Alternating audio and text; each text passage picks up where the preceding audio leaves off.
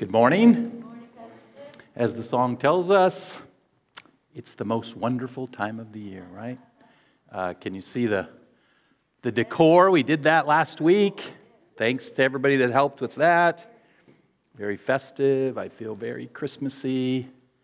I get to wear sweaters. It's the best time of the year.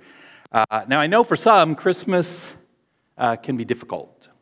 It can bring memories of those we've lost or family we no longer see for one reason or another. But most of us also have images or memories that come to mind when we think of Christmas. It may be a special toy you received as a child. I remember when I was 13 and my brother and I got the amazing video game Pong. Boop, boop. You remember. If you're not Ash, you remember. No, I'm just kidding. For me, that was a big deal. Or it may be a special meal that your mom or wife always prepares for Christmas Day. Prime rib has become the tradition at our house, so you're all invited. Oh, no, Christina's not here. She's downstairs. And for me, I'll never forget our first Christmas in Thailand. Many of the things I'd associated with Christmas were nowhere to be found. Christmas is not a holiday in very Buddhist Thailand, so there were no Christmas trees, no carols on the radio, no shopping malls unless you wanted to drive to Bangkok. And for us, there was no extended family. But we were determined to celebrate Christmas. As I said, Thailand has no Christmas trees, but they had plenty of Christmas lights. They didn't call them Christmas lights, but to attract business, many shops would display strings of lights year-round. And so we got some lights. We put some on the outside of our house, but the thing I remember most is the Christmas tree wall. Instead of an actual Christmas tree, we took lights and taped them onto the wall in the shape of a Christmas tree, and then we put our presents right there under the wall. And every Christmas since then, I've taped lights on the wall. No, I haven't done that. I think back to the wall of lights. It has a special place in my memory. I can see the neighborhood kids coming into our house, looking at our Christmas tree and asking, why are these, probably saying, silly foreigners, taping lights to their wall? But it gave us many opportunities to share why we celebrated Christmas. And that's the most important thing about this Christmas season. As believers, Christmas has a special, deeper, greater meaning. It's more than family, it's more than trees and presents, it's even more than good food. It's the time of the year that we focus on the fact that God sent His Son into our world. The theological term is the incarnation. God became man, Emmanuel, God with us, God as one of us, if you will. As the Apostle John put it, the Word became flesh and made His dwelling among us. But why? Why did Jesus come? Why did God take on human flesh? Why do we have Christmas? Why did, as the Apostle Paul put it in Philippians chapter 2, verses 6 and 7, through Jesus, though Jesus was in the form of God, did not count equality with God a thing to be grasped, but emptied Himself by taking the form of a servant, being born in the likeness of men. Why did God the Son make Himself nothing? Why did He take on human likeness? Now, most of us know the big answer, right? We understand we needed a Savior. That God sent His Son, that for God so loved the world, He gave His only begotten Son, that whosoever believeth in Him should not perish, but have everlasting life. I think we've got that. That Jesus willingly made Himself nothing that we might be saved through Him. And I'll speak specifically, we'll talk specifically about this central reason for Jesus coming in a few weeks on December 24th, the Sunday morning of Christmas Eve. You realize Christmas Eve is on a Sunday this year, so that's exciting. But there are other reasons. These reasons are not separate from him bringing salvation, but as we'll see, these other reasons give fullness to what it means to live out our salvation. For the next 4 weeks during Advent, we'll be looking at 12 reasons for Christmas. 12 reasons that Jesus made himself nothing and entered our world as one of us. This is going to be a little more topical than we're used to. We'll bounce around various scriptures as we do this. Each week we'll cover 3 specific reasons under one heading. 4 weeks, 3 reasons. 3 times 4 is 12. You guys are good. Each week there'll be a theme that covers the 3 reasons for that Sunday. This week the theme is Jesus came to teach and train. Jesus was an extraordinary teacher. Crowds of people followed him everywhere. They wanted to see what he did. They wanted to hear what he taught. Just consider Jesus' most famous teaching, the Sermon on the Mount. President Harry Truman said, "I do not believe there is a problem in this country or the world today which could not be settled if approached through the teaching of the Sermon on the Mount." When Jesus taught, people were amazed. In John chapter 7, we read that Jesus went up to the temple and began teaching, and the Jews therefore marveled, saying, "How is it that this man has learning? How is it that this man has learning when he has never studied?" This marveling of Jesus' teaching was true when he walked the earth, and it continues to our day as people encounter his teaching through the Bible. I just finished reading a book called Son of Hamas. It's by Mossab Hassan Yosef, the son of one of the founders of Hamas. Anybody heard of Hamas lately? Okay. When he was 18, he was sent to prison for purchasing guns, which he intended to use to kill Israelis. But while there, he became disillusioned with the leaders of Hamas. He'd also been given a New Testament. And as he read the teachings of Jesus, he marveled at what Jesus said about love and forgiveness. He didn't become a Christian right away, but he became a follower of the teachings of Jesus, which eventually led him to give his life fully to the Lord. So yes, Jesus came to save, but he didn't just grow up to be a certain age and then go to the cross and die for our sins. When he reached the age of 30, he began his public ministry, which lasted 3.5 years. And during that time, Jesus taught some amazing, marvelous things. Things that continue to change lives today. Jesus taught with spoken word, and he taught by example. And that brings us to our first point today, today's first reason for his coming. Jesus came to be our example. We talked about this when we were going through 1 Peter. If you're with us, if you remember, Peter wrote, chapter 2, verse 21, "For to this you have been called, because Christ also suffered for you, leaving you an example so that you might follow in his steps."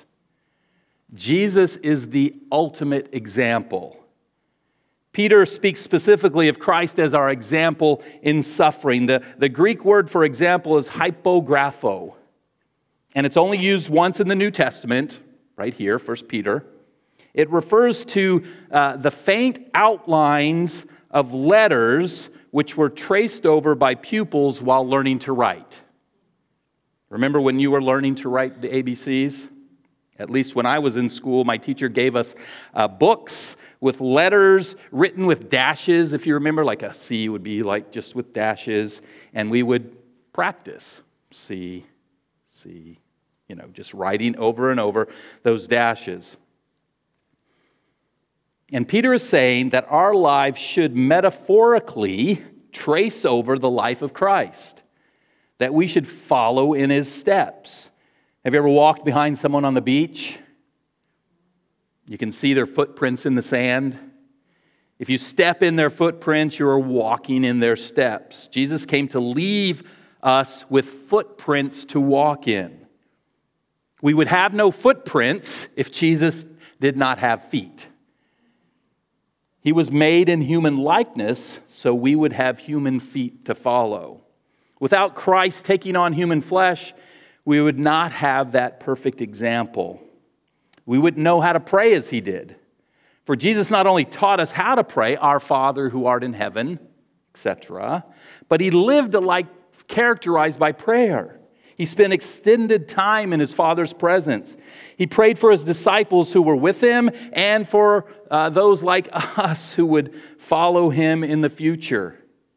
He taught us the most important way to end our prayers, not my will, but yours be done. And these are just a few things he taught about that one specific area of prayer. Also, he taught us how to love and forgive. The Old Testament gave us the commands to love the Lord our God with all our heart, soul, mind, and strength, to love our neighbor as ourselves. But in John 13, Jesus said, "A new commandment I give to you, that you love one another." That's not the new part. It's coming. "Just as I have loved you, you also are to love one another." Jesus said, "Look at me. Look at how I loved you. Look at my example, and love one another in the same way." Love one another with a sacrificial, giving, caring love. Jesus also, by his example, taught us how to resist temptation, how to defeat the enemy. When he was led into the wilderness and tempted by the devil, how did he respond to the devil's half-truths and lies? He responded with the Word of God. Jesus taught us how to treat our enemies. He said radical things like, love your enemies, forgive, either 7 times 70 or 77, different translations. But either way, 77 is a lot even. But it means just keep forgiving, by the way. And he demonstrated this from the cross when he said about those who crucified him, "Father, forgive them, for they know not what they do." And we could go on and on about how Christ taught us through both his words and his actions. Jesus provides us with the examples we need to live the Christian life. And there are 2 important applications to the fact that Jesus came to be our example. First, hopefully, obviously, we must strive to follow his example, right? Now, it seems we're always looking for examples to follow. For me, from childhood, I chose to follow the example of Batman. I watched with rapt attention the classic Adam West TV show, Bang Pow. I would tie a towel around my neck and run around pretending to be Batman. I broke my collarbone jumping over a wagon, pretending to be Batman. Later, I read the comics. I watched all the animated TV shows and the movies. And even to this day, I confess, on my refrigerator, I have a magnet that my children gave me. It says, "Always be yourself, unless you can be Batman, then always be Batman." However, if you think about it, it's not good to always be Batman. Yes, he does exemplify some good qualities like justice, but he's driven not by love and forgiveness, but by vengeance. His answer to most problems is pow, bang, violence in some way. So you and I shouldn't really model our lives after Batman. I know you all needed to hear that today. However, we should model our lives after Jesus. In fact, I'm looking for a new magnet to put on my fridge that would say, "Don't always be yourself. Instead, in the power of the Spirit, always be Jesus." Always love, forgive, care, have compassion, justice, mercy, grace, like Jesus. Be like Jesus. So that's the first obvious application. We should seek to follow Christ's example. Put simply, we should follow in his steps. We should be like Jesus.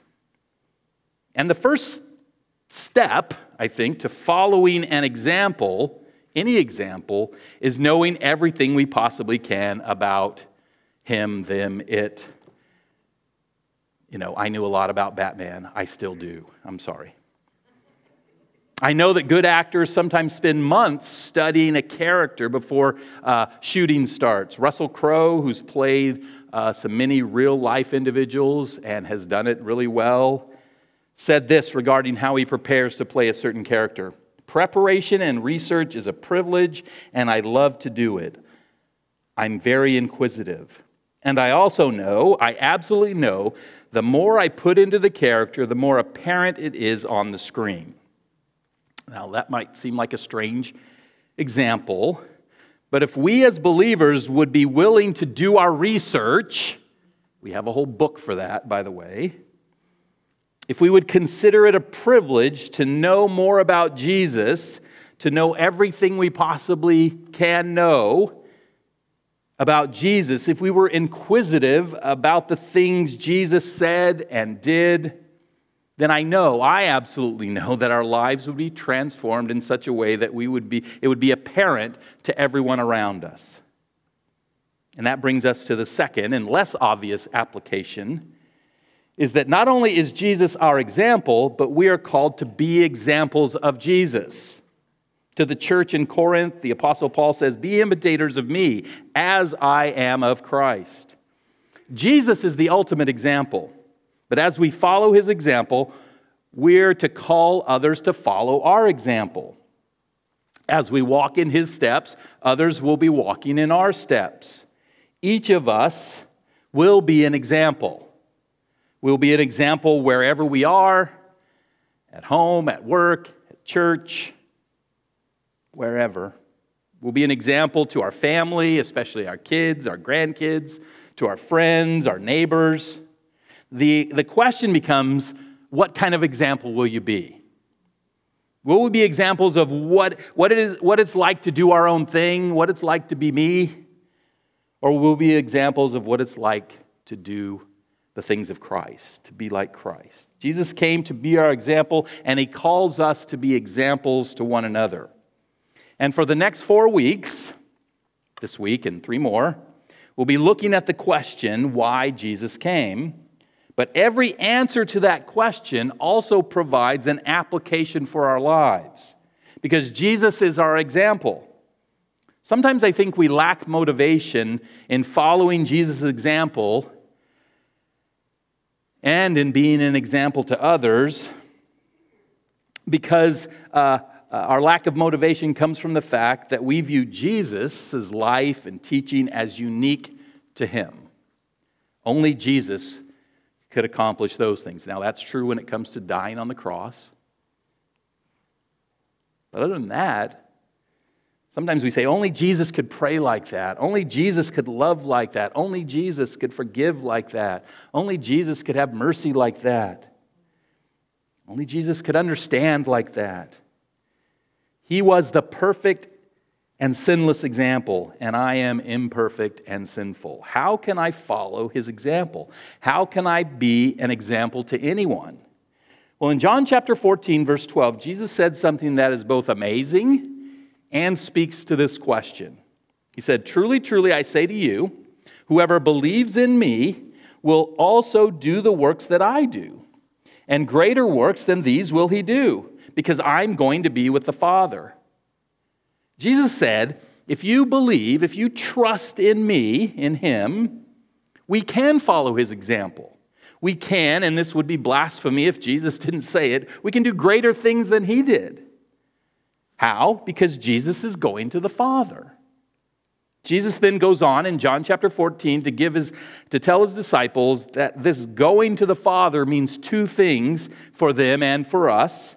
First, that he will be there at the right hand of the Father, interceding for us, praying on our behalf. And second, he will ask the Father to send another helper, the Spirit of truth, the Holy Spirit, who will be in you, who will dwell in you. So with Jesus' interceding for us, we, through the power of the Spirit dwelling in us, can both follow his example and be an example to those around us. But we have to submit to his Spirit. We have to learn about Jesus. In my life, I've had and continue to have many examples.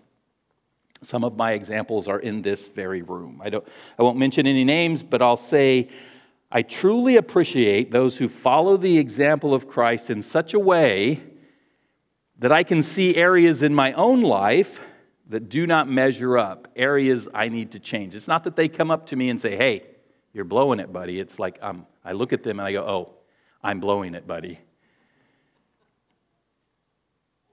I'm following their example as they follow Christ. We have a wealth of such examples, both those who live among us and those who've gone before us. Church history is full of many such examples. Men and women who followed so hard after Christ that we can now follow their example. One of my favorite past examples has always been Hudson Taylor. Not only because he was a great missionary, which he was, not only because he opened inland China to the gospel, which he did, but because he led such a faithful life. And I would say those are related. Many in China still revere his name. But years ago, the communist government in China commissioned an author to write a biography of Hudson Taylor with the purpose of distorting the facts and presenting him in a bad light. Hudson Taylor, a product of Western colonialism and capitalism. The communists wanted to discredit the name of this revered missionary of the gospel. As the author was doing his research, he was increasingly impressed by Taylor's saintly character and godly life. And he found it extremely difficult to carry out his assigned task with a clear conscience. Eventually, at the risk of losing his life, he laid aside his pen, renounced his atheism, and received Jesus as his personal Savior. Jesus came to be our example. Hudson Taylor followed Jesus' example, and like many others, has left an incredible example for us to follow. So we too must be an example of what it means to follow Jesus Christ. We may be the only example some people have of what Christ means. They don't have Hudson Taylor. They don't know who he is. They're not reading the Bible. And you right now are their example of what it means to be like Jesus. So first, Jesus came to be our example, and application, we're to be examples to others. And second, Jesus came to preach the gospel.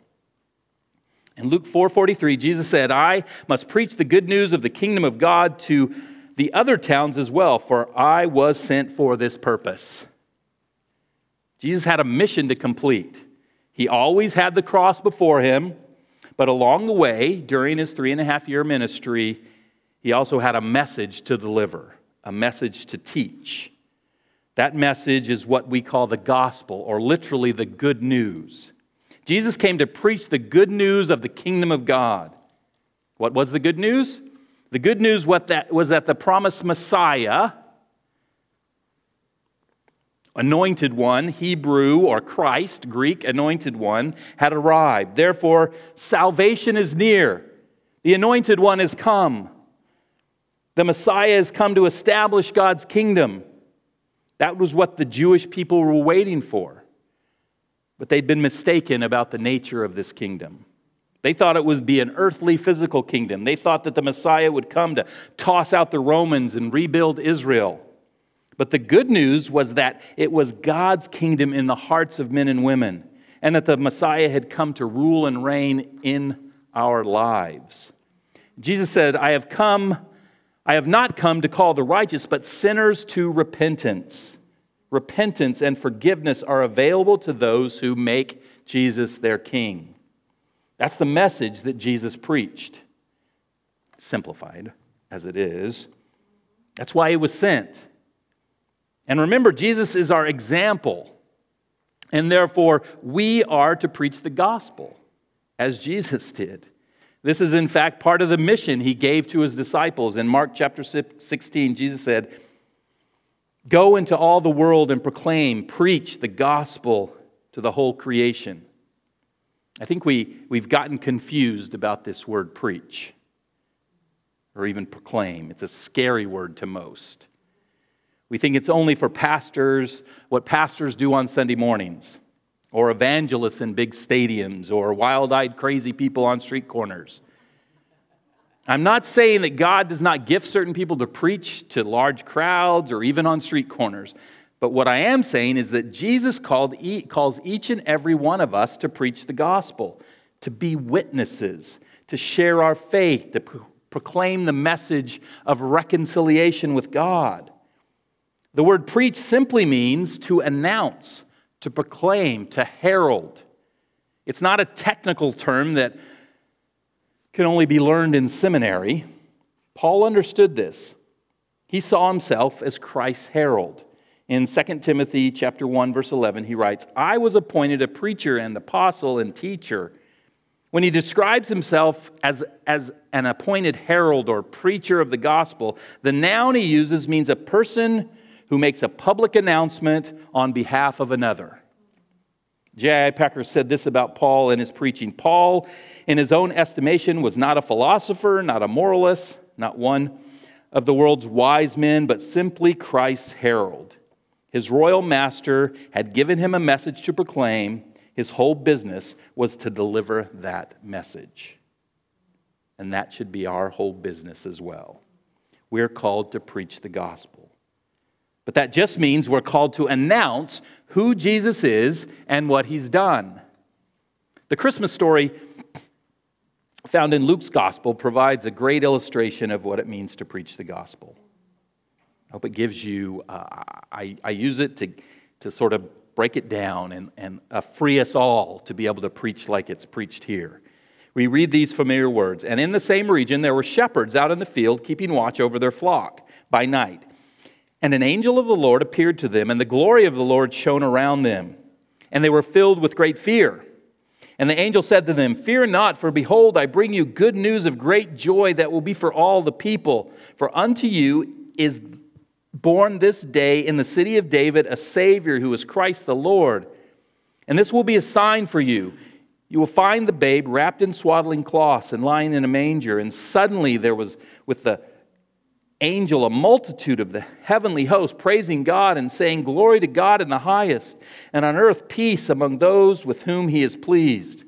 When the angels went away from them into heaven, the shepherds said to one another, Let us go over to Bethlehem and see this thing, what has happened, which the Lord has made known to us. And they went with haste and found Mary and Joseph and the baby lying in the manger. And when they saw it, they made known the saying that had been told them concerning the child. And all who heard it wondered at what the shepherds told them. But Mary treasured up all these things, pondering them in her heart. And the shepherds returned, glorifying and praising God for all they had heard and seen, as it had been told them. So first, we have the angels preaching to the shepherds. They announce good news of great joy. The good news, the gospel, is that the Savior has come. Fine, we say. That's the angels. That's their job. In fact, angel in Greek means messenger. But they're not the only messengers at that first Christmas. In verse 18, we read, And when they, the shepherds, saw it, they made known the saying that had been told them concerning this child. And all who heard it wondered at what the shepherds told them. The simple shepherds became the first people in the New Testament to preach the gospel, to announce what they had been told about this child. The application, I hope, is clear. What have you been told? What does the Bible, the Word of God, teach about this child? What have you experienced in your relationship with this child who became your Savior? That's what you're called to announce to the world, to your friends and family and coworkers and neighbors, and to whoever God calls you to make this announcement to.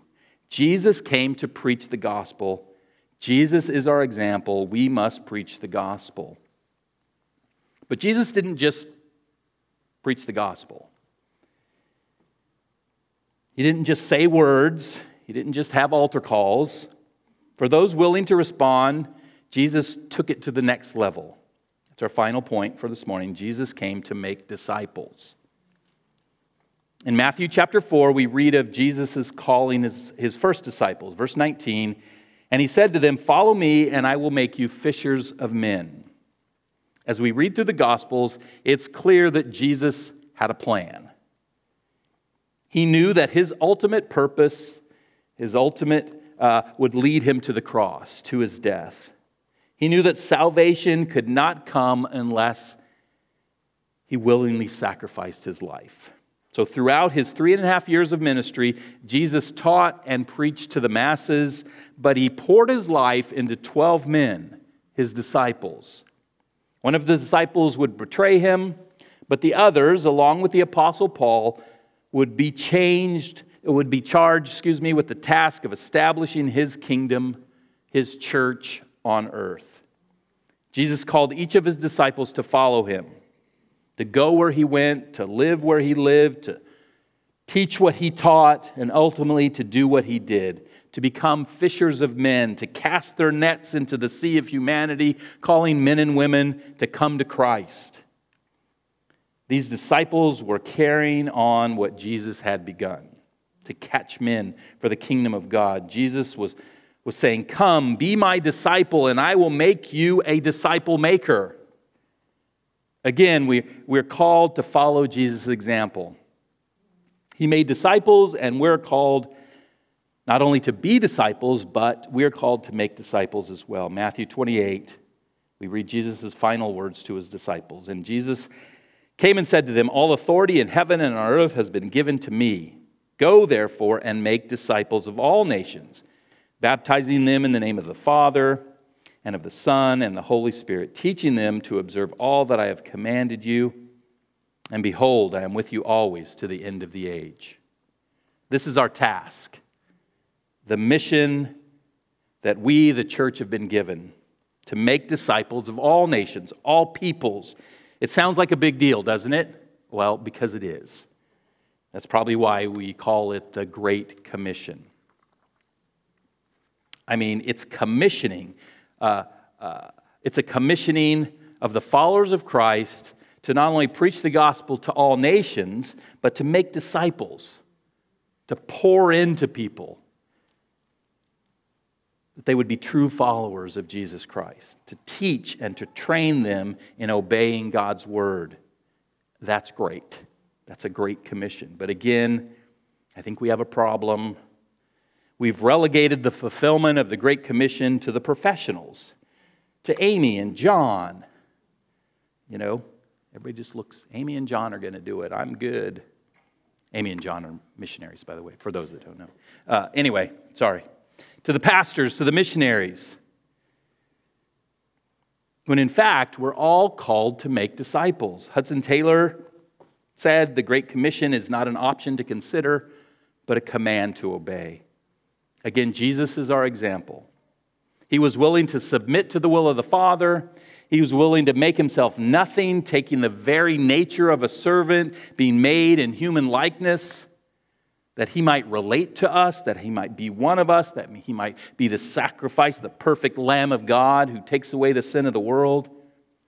He was, in short, willing to live among us that we might learn from his life and his teaching. And he's provided us with a method for discipleship. We must be willing to submit to the will of the Father. We must be willing to make ourselves nothing. We must be willing to go where he calls and do what he commands, doing our part in preaching the gospel and making disciples of all nations, all peoples. Amen? And so, as we, after communion, we're going to have communion today. Sean's going to lead us in that. And then we're going to have a fabulous Christmas luncheon. But then we're going to leave this place, right? We're going to go into the world. We need to remember that Jesus came to teach and to train. Remember, he gave us a perfect example to follow. An example of preaching the gospel, an example of making disciples. And never forget, he's praying for you. He's praying for us. And he's given us the gift of God, the Holy Spirit, to dwell in our lives. Therefore, we must ask ourselves, in the power of the Spirit, who are we teaching? Who are we training?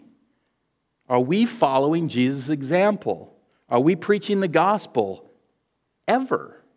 Are we making disciples? And if not, why not?